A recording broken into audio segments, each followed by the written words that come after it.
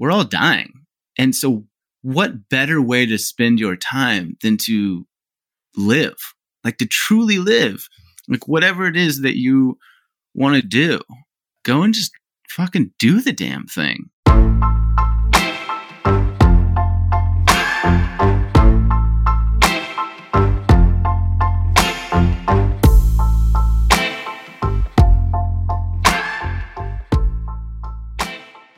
Just do the damn thing already.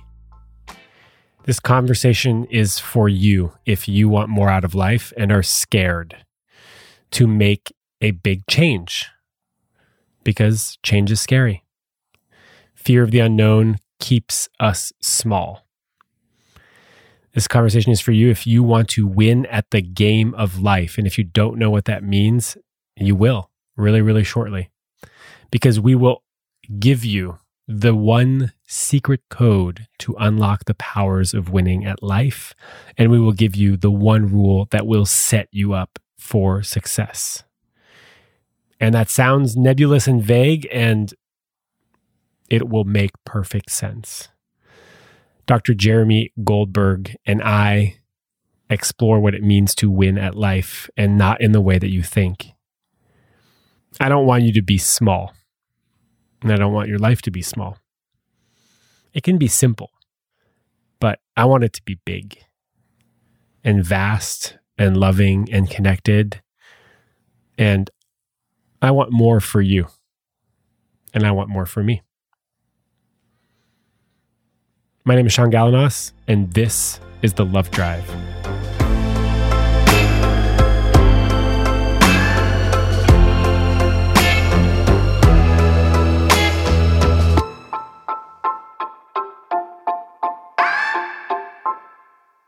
Nah, man, I'm good. I'm just happy to be along for the ride and see where this ends up.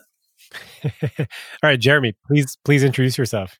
Sure. So I am Dr. Jeremy Goldberg. I am a recovering scientist. I am a ferocious never giver upper. I am a naive idealist. I am an eternal optimist. I'm a collector of silver linings. I write and rant and speak and coach and host workshops and retreats. I'm trying to make the world better than it was yesterday. I'm trying to make kindness cool and compassion popular. I have no idea what the hell I'm doing. I'm just trying to enjoy the ride and smile as much as possible. What does making kindness cool mean to you? So I'll step back. A couple years ago, I was in this airport and I was staring at this woman who was on the phone crying very loudly and hysterically by herself. And she was kind of at the gate, surrounded by humans, and she was just sobbing. And eventually she put the phone down and she just kept crying. And I was just standing there kind of waiting for my flight to board. And I was really affected by her emotion. And I wanted to do something to help her out. But I had no idea what to do. And I was intimidated, and all the voices in my head were judging me and whatnot. And so I picked out a business card of mine, and on the back of it, I wrote, "It'll be okay and you will be too." And I went over to her and I gave her a little pat on the back and I gave her the card, and we made eye contact, and she was, teary-eyed and emotional. And then I just turned around and walked away and never looked back.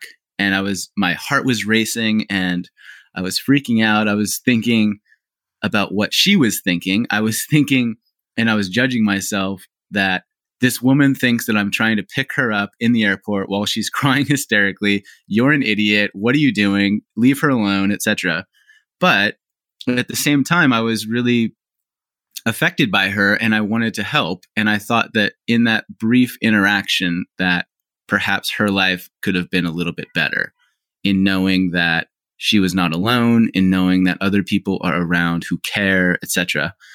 And then I boarded the flight and I started kind of daydreaming about what it would look like in an alternate reality, in a world where kindness was cool and compassion was popular. And I was thinking about the current reality in which I just witnessed a woman having a very significant emotional experience surrounded by people hundreds of people who are reading magazines and scrolling on their phones and ignoring her to a large extent.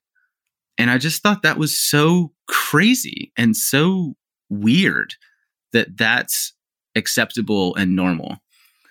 And I just started thinking about what would be an alternative solution. What would be a world where that didn't have to happen? Because I really sympathized with her in that moment. I've been that person in an airport, except, my airport was a school or a conversation or a car or a supermarket or whatever.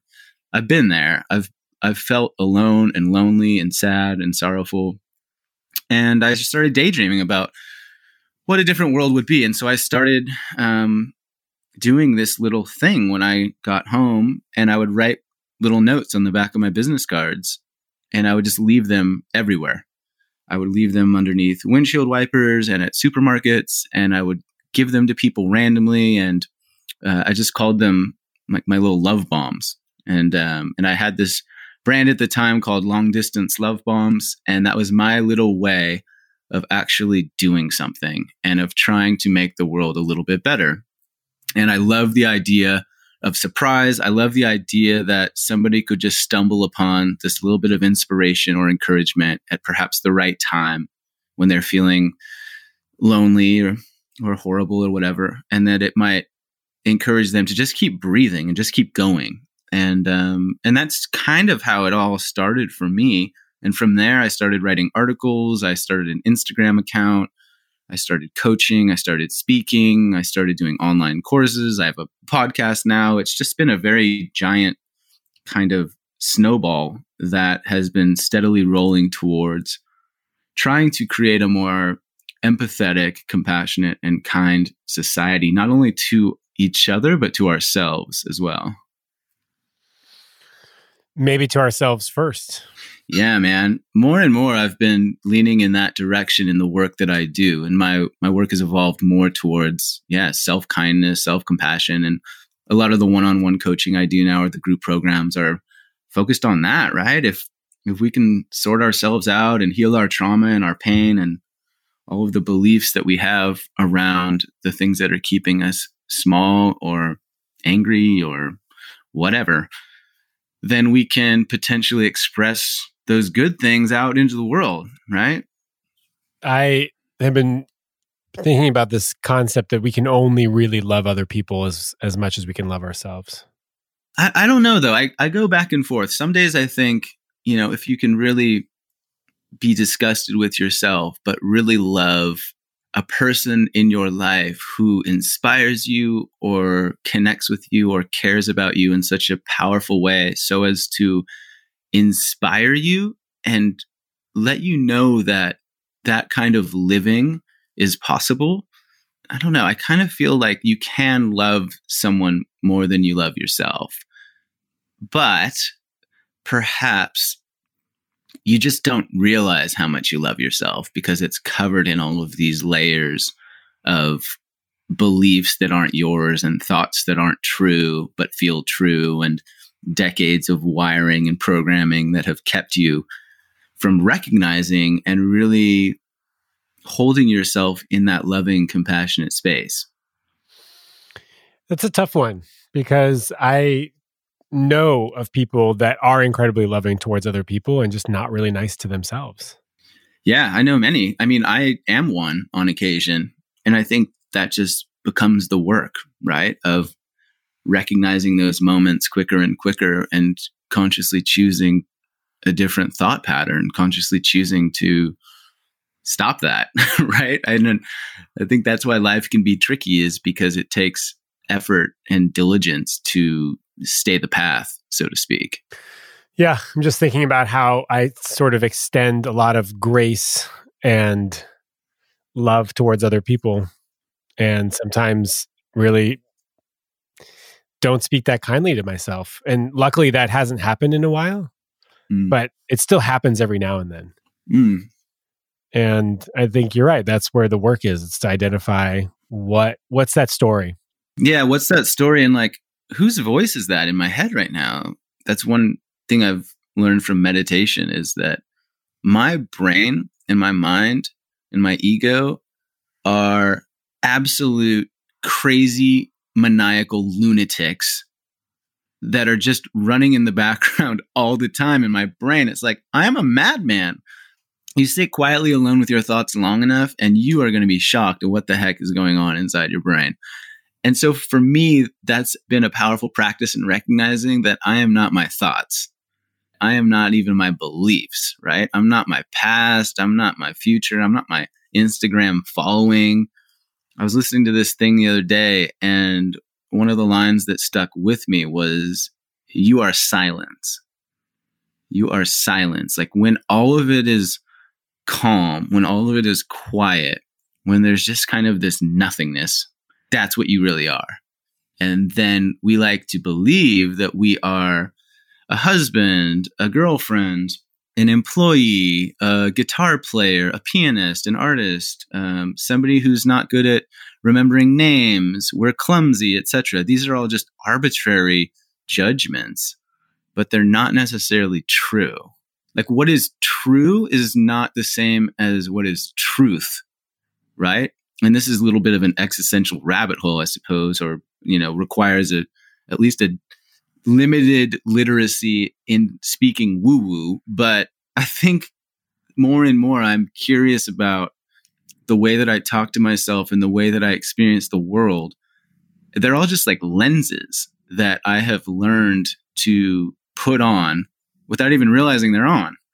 And my work as I move forward and gain wisdom and practice what I preach and try to live my life better and happier and more whole, I think, is to consciously choose what lenses I want to see the world through, and to recognize that at all times, in all ways, I have lenses on that are coloring or clouding my experience of myself and the world around me. And I think that's just super powerful to understand at a core level, because it means that you can decide how you want to see the world. You can decide what beliefs you want to focus on. And that is so empowering. It just becomes a game. Like these are the rules of life. And then you get to win the game however you decide. I know there's somebody close to me in my life that has a very similar philosophy, that life is a game. Totally. And she wakes up every morning going, okay, how am I going to play this game? Yeah. And I love it. I find it a little idealistic. Mm-hmm. I'm well-versed in the language of woo-woo. But I'm also very pragmatic and a little cynical. Yeah. And so I sometimes struggle with the idea that life is a game, because that is sort of a perspective of people that are fairly privileged. Mm-hmm. Because for a lot of people, it's not a game. Like it's literally trying to make enough money to put food on the table and to pay bills and to not get kicked out of their apartment. And I can just imagine it's harder for them to see life as a game mm-hmm. than it is for somebody else that probably has more security in life. Totally. And I agree with you to a large extent.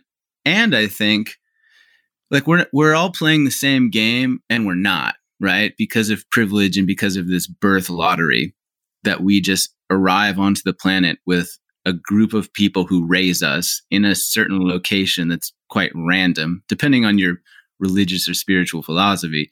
Like we just show up, right? Hey, here's who's going to teach you about life. And of course, based on superficial characteristics related to skin color and wealth and status and geography, certain individuals in this game of life have won against others from day one, right? I think that's pretty straightforward. And that sucks. And it also means that individuals have a different set of rules for the game of life, right? So I would still contend, and I still believe, that all that we can do is learn the rules, so to speak. And that might just be accepting where we are right now and what we have right now. So for example, if you're working in a job that you really don't love, and you've got some debt, and your family is a nightmare, and your, crazy Uncle John is making your life miserable, awesome. Those are the rules of the game of your life right now. And you get to decide of those rules, what things you can change and what things you can't change. And those rules form a kind of boundary or a box in which you get to operate. So yeah, you might not be able to change crazy Uncle John, but you do get to decide how and when and where you get to interact with that dude. And it might be a hard decision to say to crazy Uncle John, yo, I don't want to talk to you anymore. I mean, you would say it kinder than that, of course, but like, you don't have to talk to Uncle John. Like, if you don't love your job, you can look for other jobs. Like, if you are feeling overweight or unmotivated, you can jump on Google and choose to learn some shit. You can, wake up 10 minutes earlier and do some push-ups. So I think that there are always options. And I think that our mindset is a large, if not entire, determinant of how our game is kind of played or won. And so when I said earlier that you get to decide what it means to win, that I mean that quite literally. Like, you get to decide what success means to you. You get to decide what enough is. You get to decide how you spend your day and your time. Those are true, right? Like, those things are inarguable. And so, yeah, you have struggles. If you're listening right now, you got a whole lot of shit going on. And so does every single other person, right? And I've met poverty-stricken people in African slums who are way more happy than some of the rich people with PhDs that I've come across, right? And so this goes back to the idea of, how do you determine what success is for you? Do you determine success like by the amount of digits in a bank account? Or do you determine success by how you feel moment to moment experiencing life, right? And so for me, I would argue that some of those people that I've met in Africa are way more successful than some of the rich, educated people I've met who hate their lives and are on antidepressants, Wow. I mean, I love the philosophy that we're all playing a game. Yes. I mean, this idea of birth lottery is fascinating. We don't choose this life. I mean, we do choose this life. We don't choose where we start from. Right. And we don't choose our parents, and we don't choose how they raise us. No. To a certain degree. At some point we go, whoa, yeah, this doesn't work for me anymore, or I need to do it. I need to do this differently. Mm-hmm. And we all eventually leave at some point and start to do it on our own. Mm-hmm. And we start to make choices, different choices. Mm-hmm. Yeah, like one of my favorite authors is this dude named Tom Robbins, and he has this great line, which is, "It's never too late to have a happy childhood." And it's that. I mean, at some level, you get to reframe or reinterpret or, learn from all of the experiences in your life and choose how you use them, right? And so your tragic upbringing that was surrounded by trauma and pain and lack and all of these terrible, quote unquote, negative things is in and of itself just a thing. Like, it's not inherently good or bad, right? It's bad if you decide that it's bad, but it's good if you take the empowered stance and learn from it and use it as fuel. Like, if you use your pain and turn that into passion and purpose, and you overcome and you teach people about what you've learned through your life experience, like, it could be the foundation for greatness, right? Yeah. And we just don't know how things are going to play out is another sort of core philosophy of mine. I love this word maybe. And there's a few like Zen parables that play on that of like, maybe, like, oh, congratulations, you're so lucky. Like, maybe, I don't know. Like, oh my God, I'm so sorry your business failed. You must be devastated. Like, maybe, I don't know. The worst thing that has happened in my life in the past has ended up resulting in tremendous power and lessons that I've used to create and encounter some of the biggest blessings in my life. Like my parents' divorce is one example that at the time I was completely devastated and shook up, and I developed this weird twitch that I had to go to a child psychologist for. I was like 6 years old, and it really fucked me up, for lack of a better term. And, 20 years later, I was having a conversation with my sister in which we agreed that my parents' divorce was one of the best things to ever happen to us, because it meant that I got 5 new siblings, 2 new parents, a couple sets of grandparents, and, tripled the amount of people in my life that loved me and that I loved. And so, given enough time and perspective, I'm fairly confident that virtually anything can be overcome. Maybe.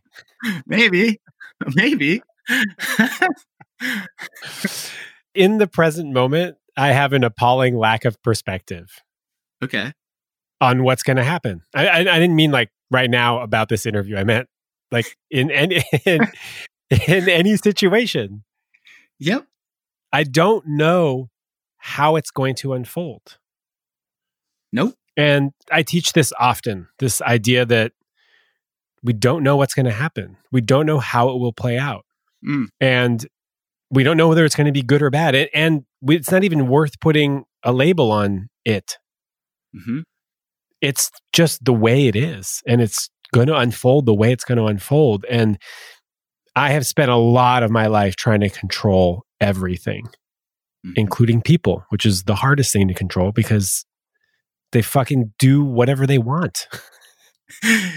Yep. It's a disaster. It's a disaster to try to control people and things. And my life has gotten measurably easier, more connected, more loving, with a softer touch every time I relinquish control. And every time I pretend to know how it's going to unfold, or anytime I try to make it unfold the way where it favors me. Mm-hmm. When I let it all go and I let people do what they want to do, and I do what I want to do without affecting other people, I stay present. And for me, that's the work. The work is always to stay present. Agreed. And to assume that I don't know what's gonna happen and how it's gonna unfold, and that I trust that it's gonna unfold. That we know. Unless we die. And then that story is over. And that's okay. Yeah, man. I think that death is one of the biggest motivators around, for exactly that reason, that I might die today. I mean, it would be awkward for this podcast when you have to post it to the world, but like I might get hit by a bus later. I might have a heart attack. I might fall off a roof. I might just my brain just might be like, I'm done. This is possible. And not only is it possible, it happens literally every day around the world to, I don't even know how many countless people who just suddenly leave the game, right? It's like game over. You're done. It's like, boop, you're done.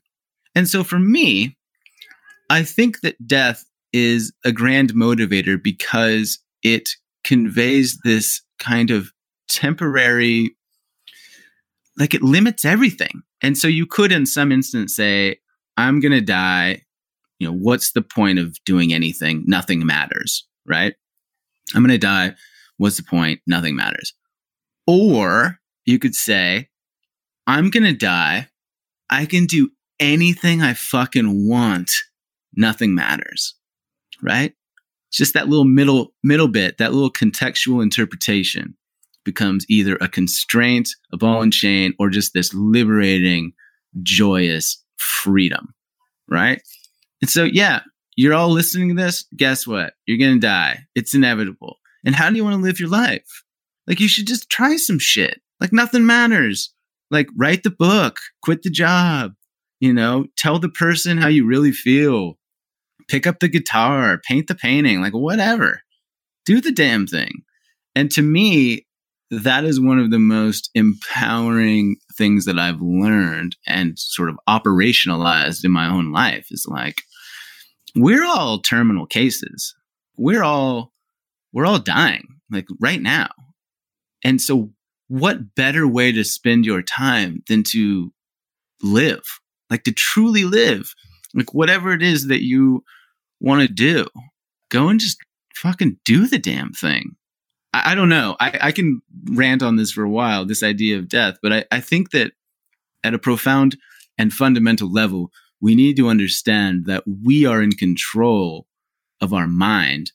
And with that, like that's the secret to the game. Like that's the hack, you know, like in a video game or any kind of a game, that's the like top secret code that will like level up and give you infinite power or infinite lives or whatever. It's like, hey, guess what?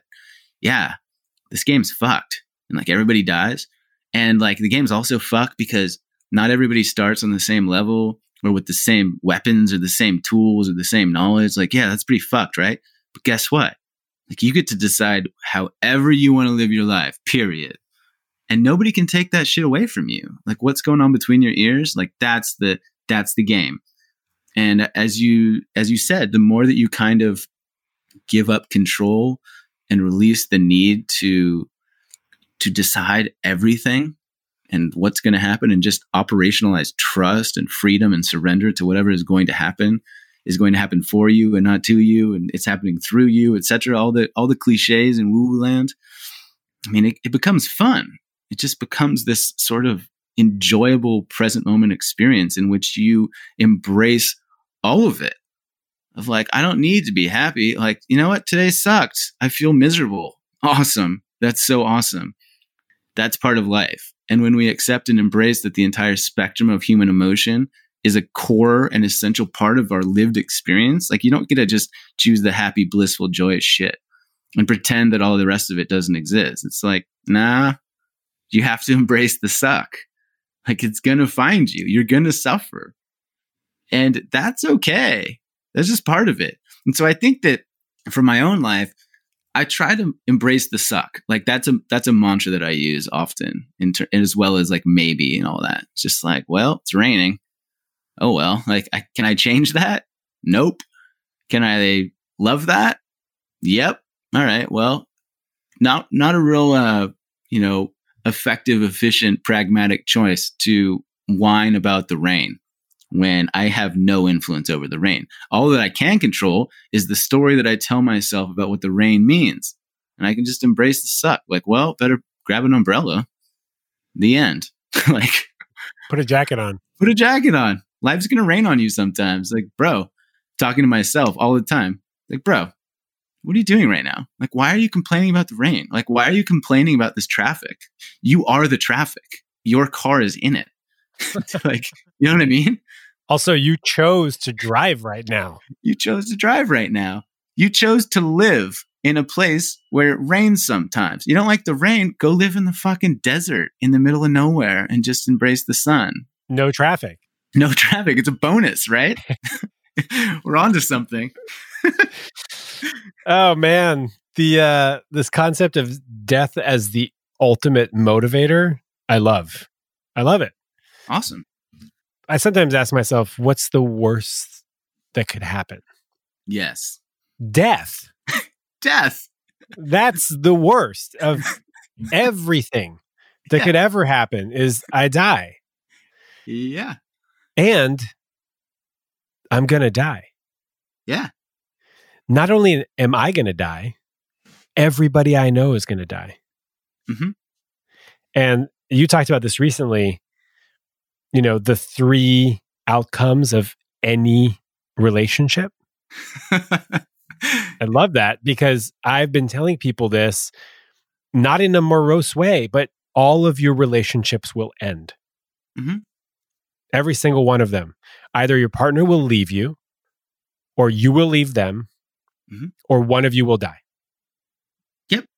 Those are the only 3 outcomes that I can think of. Mm-hmm.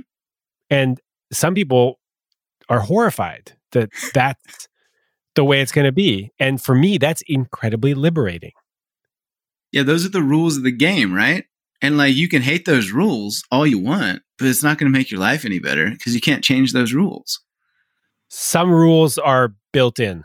And the hack of you are your thoughts, even though this is very paradoxical. And I love this idea of dialectics. Dr. Alexandra Solomon talks about this. Everything is a paradox. You control your thoughts. You're also not your thoughts. When I'm driving and I think about yanking the wheel into oncoming traffic, which happens quite regularly, Mm-hmm. I don't really want to kill myself and the family of 4 in the opposite lane. I'm not that thought. Like, I have it. My mind generates thought. That's its only purpose in life. Yeah, there's a big difference between wanting to kick a screaming toddler on the airplane and actually kicking a screaming toddler on the airplane, right? A big difference. And you mentioned Alexandra Solomon's work, and I love her. She's amazing. And if you're listening, check her book out. It's called Loving Bravely. And she has this really succinct way of summarizing all of what you just described. And it's both and, right? So you can be both sad and excited. You can be both, intimidated and stoked. You can feel all the things. And that's why life can feel a little bit tricky at times. Like, you can be both grieving and laughing, right? And that's okay. This is totally okay. It's just part of this mysterious thing that we all get to experience together, right? I have had a therapist, Dr. Jay Talkoff. I bring him up every now and then. I first of all just love that his name is Talkoff. Brilliant man. One of the best nuggets that I ever got from him is that having multiple competing emotions about any one thing or situation or person is a sign of emotional maturity. It means that we're not black and white. I don't love you until you fuck up and then I hate you. I love you and I'm really disappointed that happened. Mm-hmm. Or I love you and I hate this moment. Yeah. And I think this is why life is tricky, right? So I wrote this line a while ago that was, courage is knowing it might hurt and doing it anyway. And stupidity is the same. And that's why life is hard, right? And so sometimes you might feel like you're brave and you might also feel like you're a bonehead. You might be like an idiot, right? And so this contrasting emotional landscape presents challenges, right? Because sometimes you could say, I love you and I'm leaving. I love you and I'm breaking up with you. I love you and I cheated on you. I love you and I'm love myself more, so I'm leaving, right? And as you say, like, it doesn't have to be this black and white experience. And the shades of color, the shades of interpretation make things very challenging for us to decide what's right, what's wrong, what's true, what's not true, etc. And we just go round and round and round in circles trying to figure it out. And that's living, right? This actually comes up. This comes up often, and it comes up in my life too, of really not wanting to make the wrong decision. Right? And people spend an incredible amount of emotional and mental energy trying to figure out what is the ultimate best move for my life and for this situation. And people will drive themselves crazy for months and months instead of just taking a decision. Mm-hmm.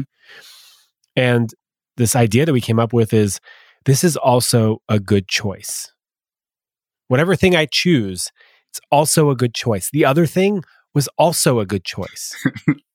So just fucking pick one so that you can liberate yourself and you can free up all of that energy that's been trapped going over and over and over all of the options and all of the pros and cons, which basically just keep you in the status quo, keeps you in that situation, and it doesn't allow for any sort of freedom or expansion.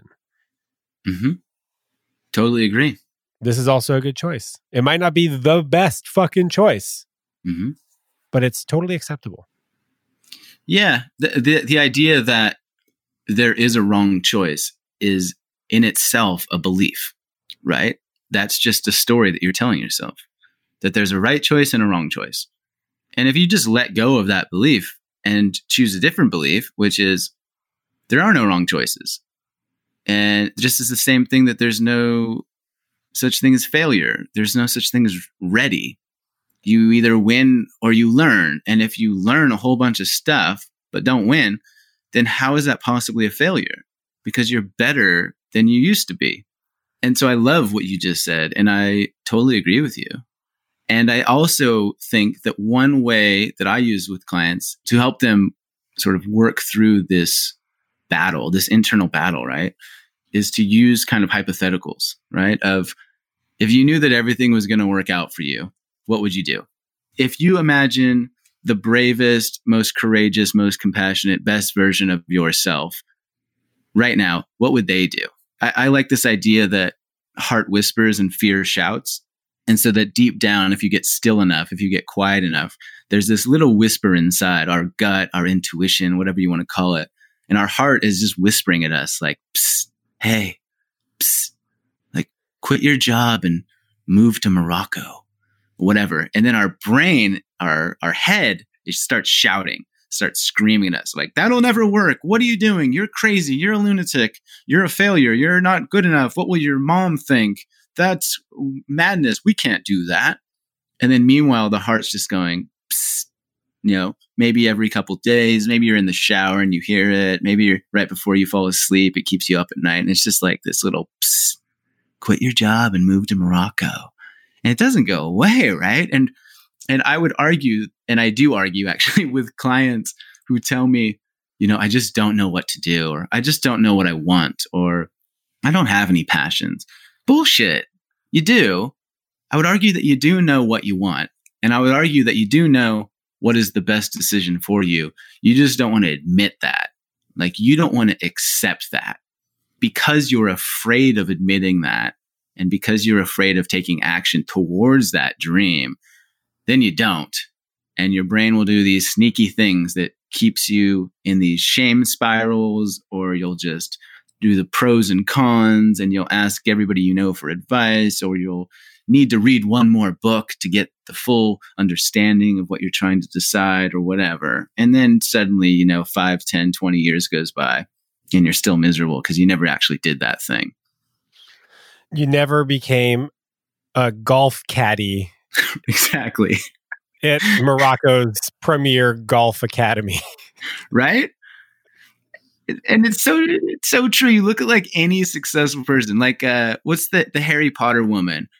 I imagine that she was confronted with a few of these voices when, she was writing a story about some child wizard who had magical powers that had a scar on his forehead or whatever.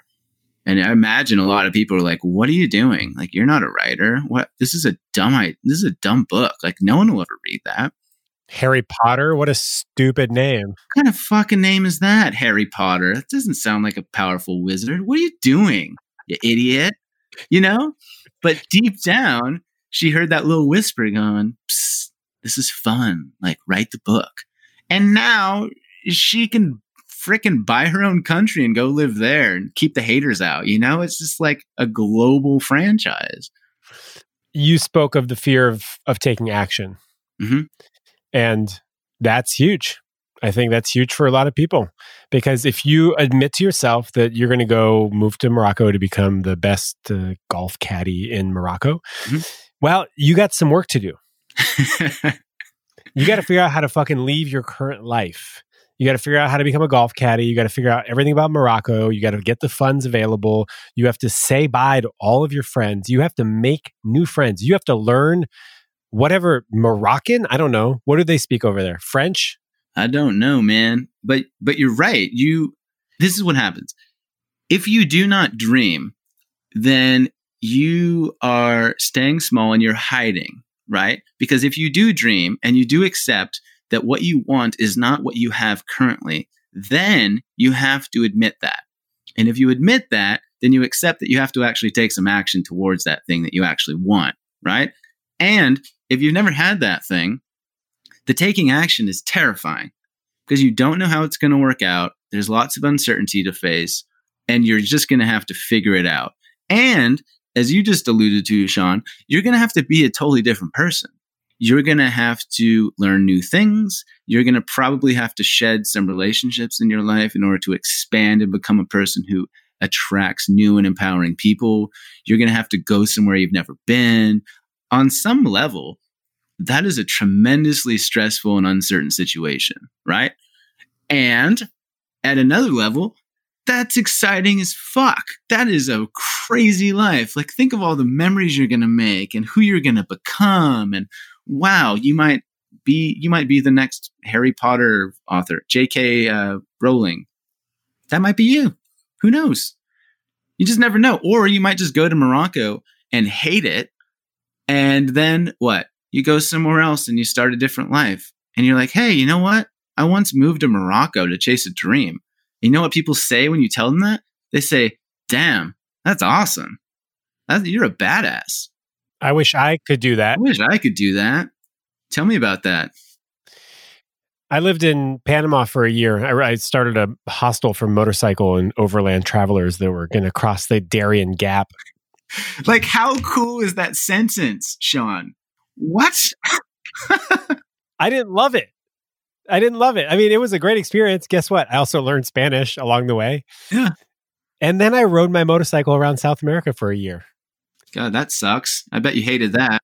Because everybody kept on coming by the hostel with their motorcycles and they were going to ride it around for all around South America. And I was like, I want to do that.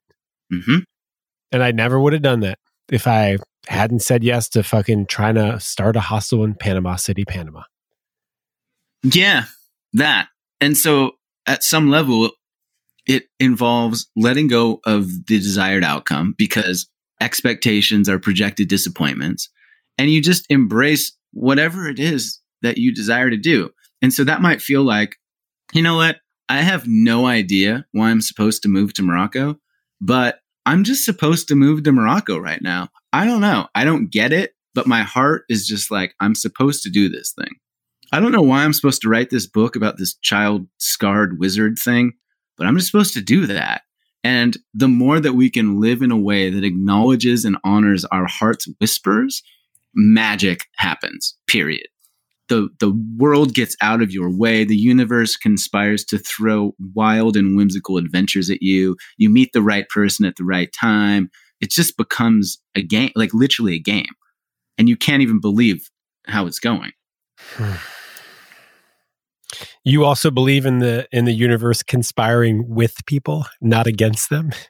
I believe that whatever you believe is going to be borne out as true. I believe that you find what you seek, right? And so if you look for evidence that the universe hates you and is in your way and is throwing obstacles in your face and it doesn't want you to do that thing, you will prove yourself right. And I believe if you think the opposite, if you believe that the universe is on your side, that it has your back, and that somehow life is going to work out for you, you will start to see the reasons, you will start to see that borne out as well. You will prove yourself right. And so, for example, you might spend an entire day going through life and only seeing the assholes, the traffic, the puddles, the rejections, etc.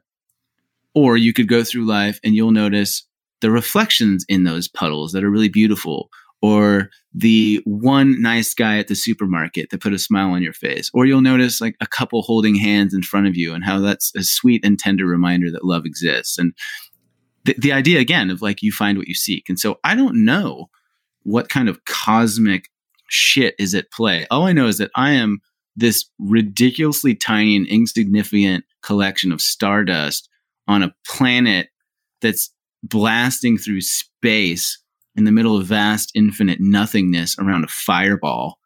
And perhaps I just don't know what the fuck is going on. And that is really cool. Like when you zoom out far enough at your own existence, I believe that you start to understand what a miraculous thing it is to exist here at all. I don't know. I just kind of trust that if I'm here, if I made it this far to exist and to just experience this stuff, and I can see and taste and love and laugh, and, you know, I've got some money in my pocket and my bank. And like, yeah, I've got some fears and doubts and trauma from my past that I still need to work through. But like, it's all going okay. Right? I was never fully dropped on my ass Yeah. by the universe. Mm. Never fully. Yeah. And when it felt like I was dropped on my ass, like you said, you have to learn from that experience. Mm-hmm. Or else it was a fucking waste. Yeah. And like a full ass dropping to me is death. Like that's it. Yes. Everything else is manageable. Like, oh man, like you got your leg chopped off. Well, that's a fucking bummer, but like, good thing you got another one. Or like, what a blessing that we live in a place with modern science and modern medicine that you can just like pop a pill and kill some bacteria, or that you can take your leg off and still live. Like they're doing transplant surgeries where you can literally have your heart cut out of your body, and they'll just grab a new one from some person that just died, and they'll just put that thing in your chest and call it good. And like that's a fucking thing that happens, right? Like we live in a wonderful mystical time. The heart you just got, though, by the way, Yeah. that person was fully dropped on their ass. That person lost the game. And guess what? Because of that, like you're able to keep playing, right? It's insane. And if you chop your leg off, perhaps you should stop trying to juggle chainsaws. Yes. You can learn from that shit. Do something different. Yeah. One of the most marvelous things in the world that's never talked about is that we can heal, right? You cut your arm, it just heals. You get heartbroken, you can heal. Like it's okay. Yeah, it'll take some time, and yeah, you'll hurt and blah, blah, blah, blah, blah, and you'll feel shit and miserable and whatever. That's fine. Like we all go through that. And it doesn't last forever. And you heal and you learn and you grow and you get better and you get wisdom. And like if you learn appropriately, hopefully with the right endeavor and sense of purpose and dedication, you minimize the chances that you'll ever experience that again. And that's all you can do. You know, people really don't like heartbreak. No. They really don't like it. No. I kind of like it. What do you like about heartbreak? I like the feeling. What do you mean? I like to feel emotions. And heartbreak is raw. Yeah. And it hurts, and it's also really beautiful. Mm-hmm. My work is all around emotional intimacy. So it's about feeling your emotions. And heartbreak cuts through all of your walls. All of the little things, the little fortifications, the barriers that you're propping yourself up with to help you keep going. And to keep playing, heartbreak cuts through it all, and it brings you to your knees, and it forces you to feel. Mm-hmm. And when you are forced to feel heartbreak, you can feel other emotions. Mm-hmm. It brings it all to the surface. Everything now is playing. You have a lighter skin. Mm-hmm. Right? It's almost like your skin is translucent. It's made of papyrus. It's fragile. Things can enter. You're more open. Ugh. I love breakups and I love heartbreak. Yeah.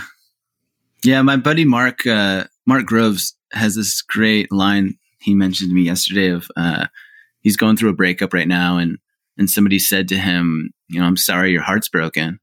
And he said, it's not broken, it's open. Like it still works.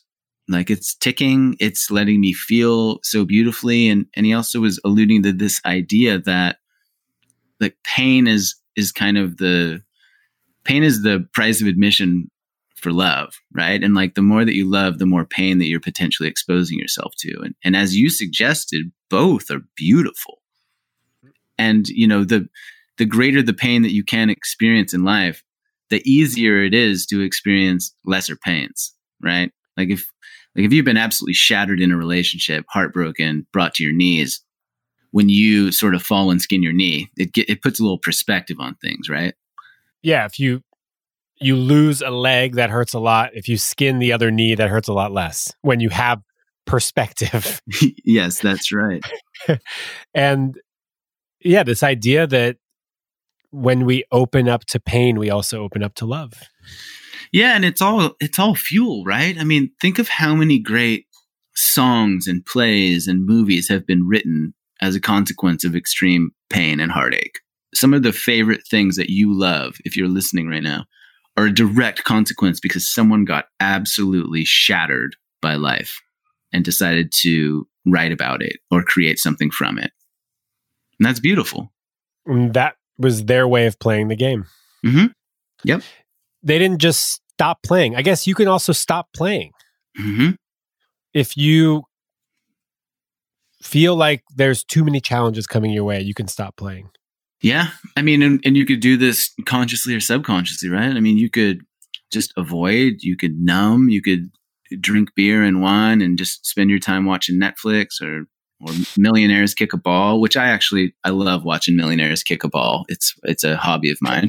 But I think like at a core level, you know what I mean? Like, it's so weird. I'm like, sorry, I can't meet you at this time on this date because I really want to watch these strangers who I'll never meet, who are millionaires.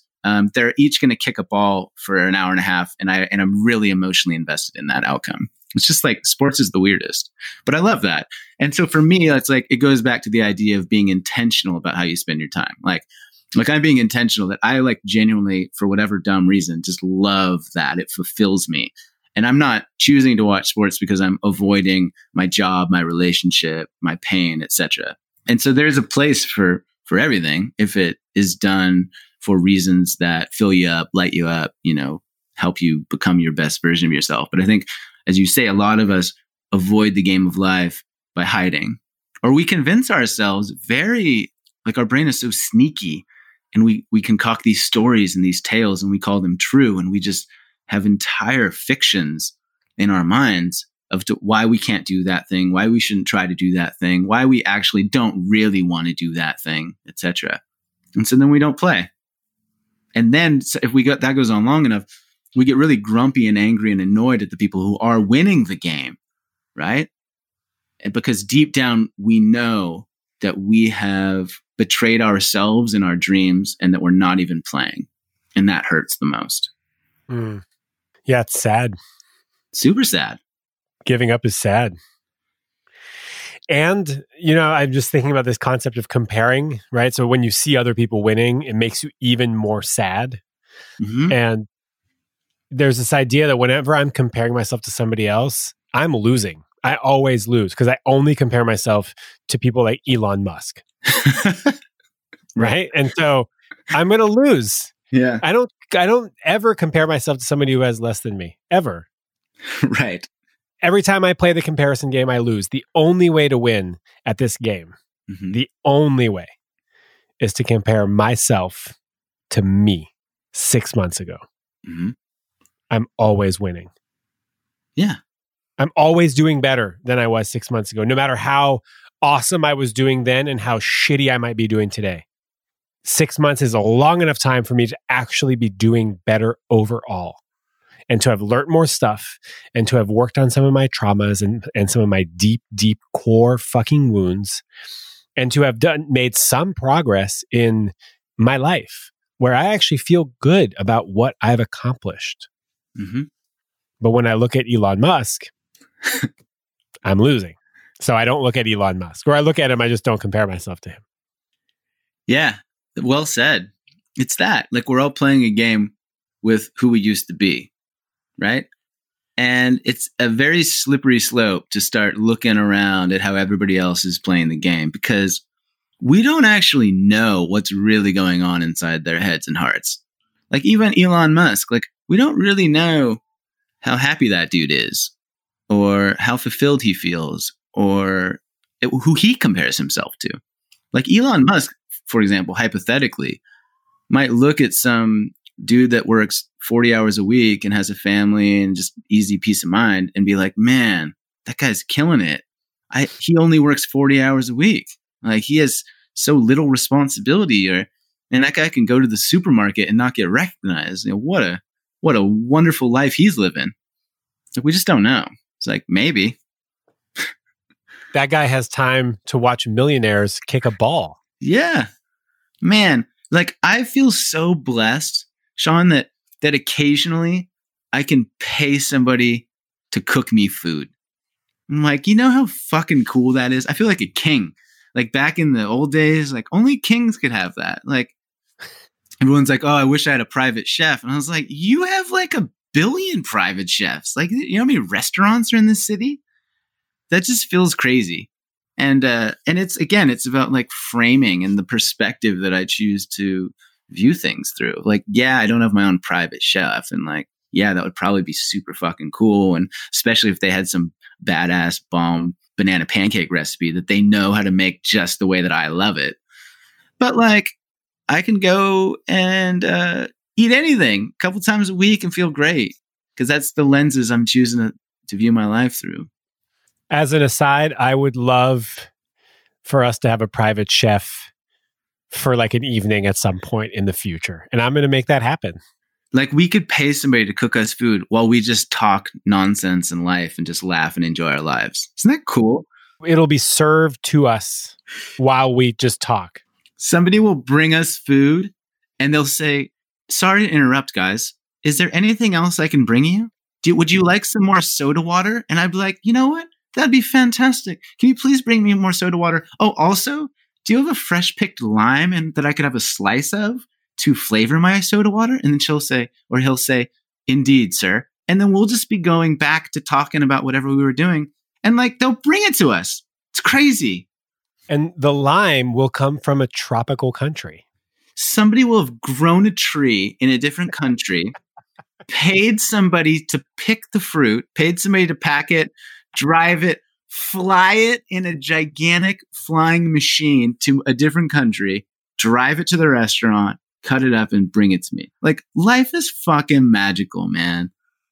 We forget how crazy modern civilization is. Because we want more. We want more. Like, go to the fruit section of your supermarket and read where the fruit comes from. It's crazy.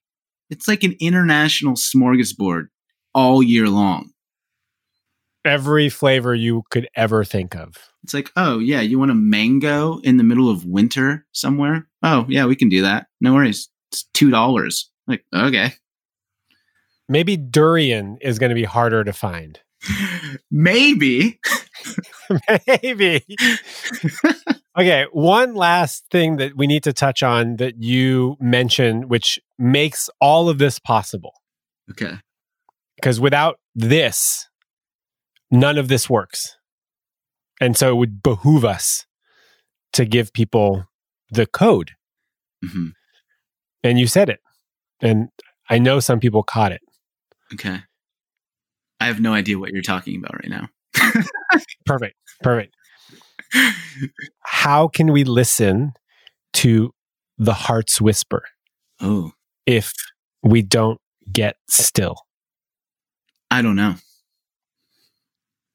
I honestly don't know. I feel like the stillness and the silence is a requirement to listen and to actually feel what your body and your heart and your gut is really trying to tell you.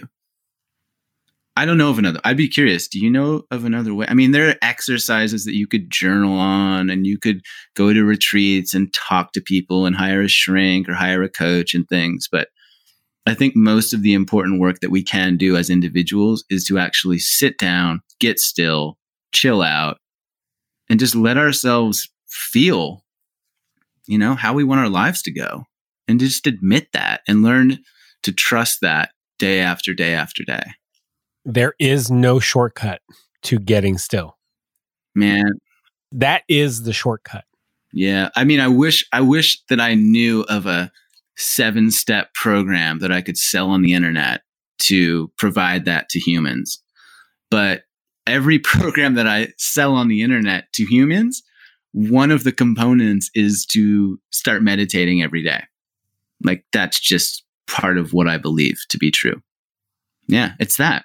You already have all the secret codes. You already have all of the big dreams. You already have the skills and the resources. Like, you're it. Like, you come fully equipped. you are the product of billions of years of evolution. Like you're a modern living, breathing miracle, like on a rock flying through infinite space. Like to think that you're missing that, or that software was somehow not downloaded onto your mainframe or whatever the fuck computer technology means. Like you got it. It's there. It's in you. And the work becomes simply acknowledging that is true and recognizing what you really want deep down, and then admitting it and starting to take actions moving towards it. I think, I mean, I don't know of a simpler way to describe the game of life than that. It's like, just shut up and listen. And when you hear something, get curious. Meditation, getting still, is some of the hardest work that you will ever do. And it's not that hard. Yeah. It gets easier. It's really not that hard. You just have to fucking do it. Yeah. But that's what's hard, Sean. Do it or die. Okay? Like in our world of distraction and instantaneous pleasure in your pocket, it can feel really challenging to do not. And like, I used to make fun of people that meditated. Like I was just little punk rocker from LA. I used to tease hippies. Now I got a nose ring and a man bun and I meditate every day and I'm like a vegetarian and I'm like, who the hell have I become? But I'm pretty content and I'm much more fulfilled than I used to be. And the way that I would suggest people start is to start as small as possible and to just commit to some kind of a challenge or an experiment or an adventure or whatever phrase feels good and easy. And just be like, you know what? I'm going to meditate for 10 minutes a day for 30 days. I'm just going to see how I feel. And like, what's the worst that happens with that? You sit in silence and chill out for a while. Well, you die. That's the worst. I mean, yeah, well, thanks for taking it up a notch, Sean. It's unlikely that you will die. Yeah, choose where you sit quietly with your eyes closed. You know, make a mature decision. Like, I don't suggest a railroad track, for example. Hollywood Boulevard. But yeah, just like find a comfy chair in your house or lay down on your bed or whatever. Set a timer and just try to focus on your breath and just observe the nonsense that your brain will shout at you. Like when I said earlier that your heart whispers and fear shouts, 5 minutes of meditation will be all the evidence you need to realize that your brain is a fucking lunatic that doesn't actually work for you, right? And so the brilliance and the strength of meditation, in my opinion, is you are learning to control your mind instead of acquiescing and letting your mind control you. Period. I think that's all we need to say. That's it. Now just put the podcast down and set a timer for 5 minutes and meditate. Wait, don't put it down right now. We need another 5 minutes of wrap up, but after the full, when you hear the music, then put it down. Yeah. Or you just leave like 5 minutes at the very end of this. That's just blank silence. Be like, this is your actual meditation time. Like, done. Oh, okay. I'll do that. I'll add 10 minutes to the end of the podcast. Yeah. There's a bell. Do not stop before the end of the bell. Wherever you are, just sit down somewhere and just sit and just chill. If you're driving, though, pull over. Yeah, definitely keep driving with your eyes open. Dr. Jeremy Goldberg, where can we find you? Yeah, I'm on Instagram at Long Distance Love Bombs. I'm kind of most active there. I do have a Facebook page for Long Distance Love Bombs. I have a podcast called the Long Distance Love Bombs Podcast that I need to get you on, Sean, at some point. There's a link in my Instagram that connects you to my online programs, my coaching. I wrote a book. I gave a TED Talk. I'm hosting retreats. I'm doing like all the usual personal development shit like I'm generally a part of.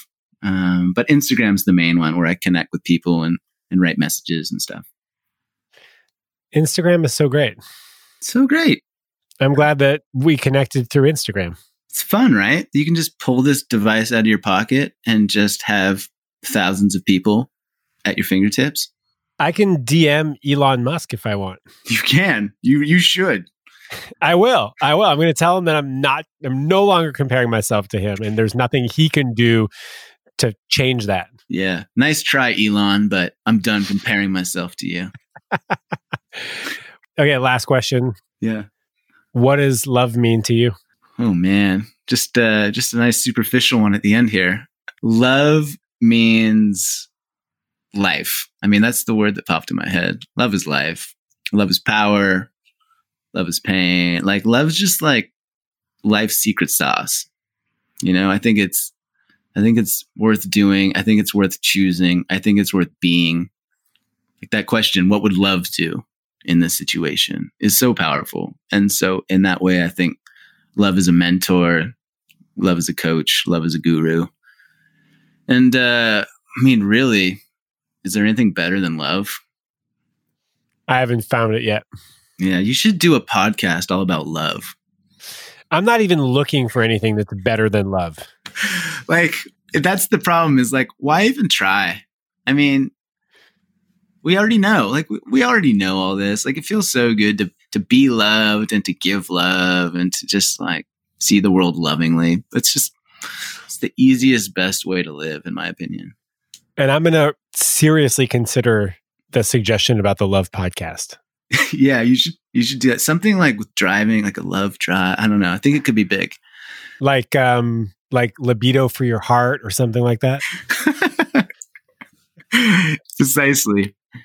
Thank you so much, man. Brother, thank you so much for your time and energy. This was a blast, and I'm very honored and grateful to be here, man, and just respect and appreciate what you do in the world. And thank you. And like Patrick Swayze says to Demi Moore in Ghost, ditto. What a way to end.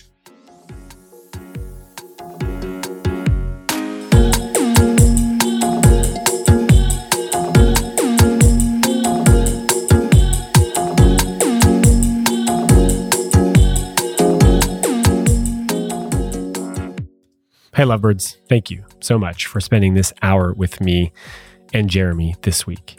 The November 7th group coaching program on emotional availability is pretty much sold out, but I will be running 3 more group coaching programs in early 2020. The topics are exquisite communication in your partnership, desires, needs, and boundaries, and how to open your heart to love. So if you want to find out about these programs, go to thelovedrive.com/newsletter, sign up, and you will get those updates. You will also get twice weekly reminders that love is real, because love is life. And I haven't found anything as powerful as love. Also, after this, 5 minutes of meditation, wherever you are. If you're driving, pull over. Spend 5 minutes just being still and quiet, and try to focus on your breath. And when you start thinking about stuff again and you catch yourself, good job. You're meditating. Bring it back to your breath. That's basically all it is. I mean, you can go and read up more about this online. You could probably just type in how to meditate, and you'll get a whole bunch of maybe conflicting information about how to do it. But really what's important is that you just sit still and quietly without looking at your phone, and you focus on your breath. And when you start thinking about it being anything, and you catch yourself, you say, good job. And then you go back to your breath. And after 5 minutes, when your timer goes off, you can pat yourself on the back and continue doing what you were doing. That's basically meditation. It doesn't have to be more complicated than that. So there's no outro music, just this bell. And when you hear the second bell, you're done. Have a beautiful week.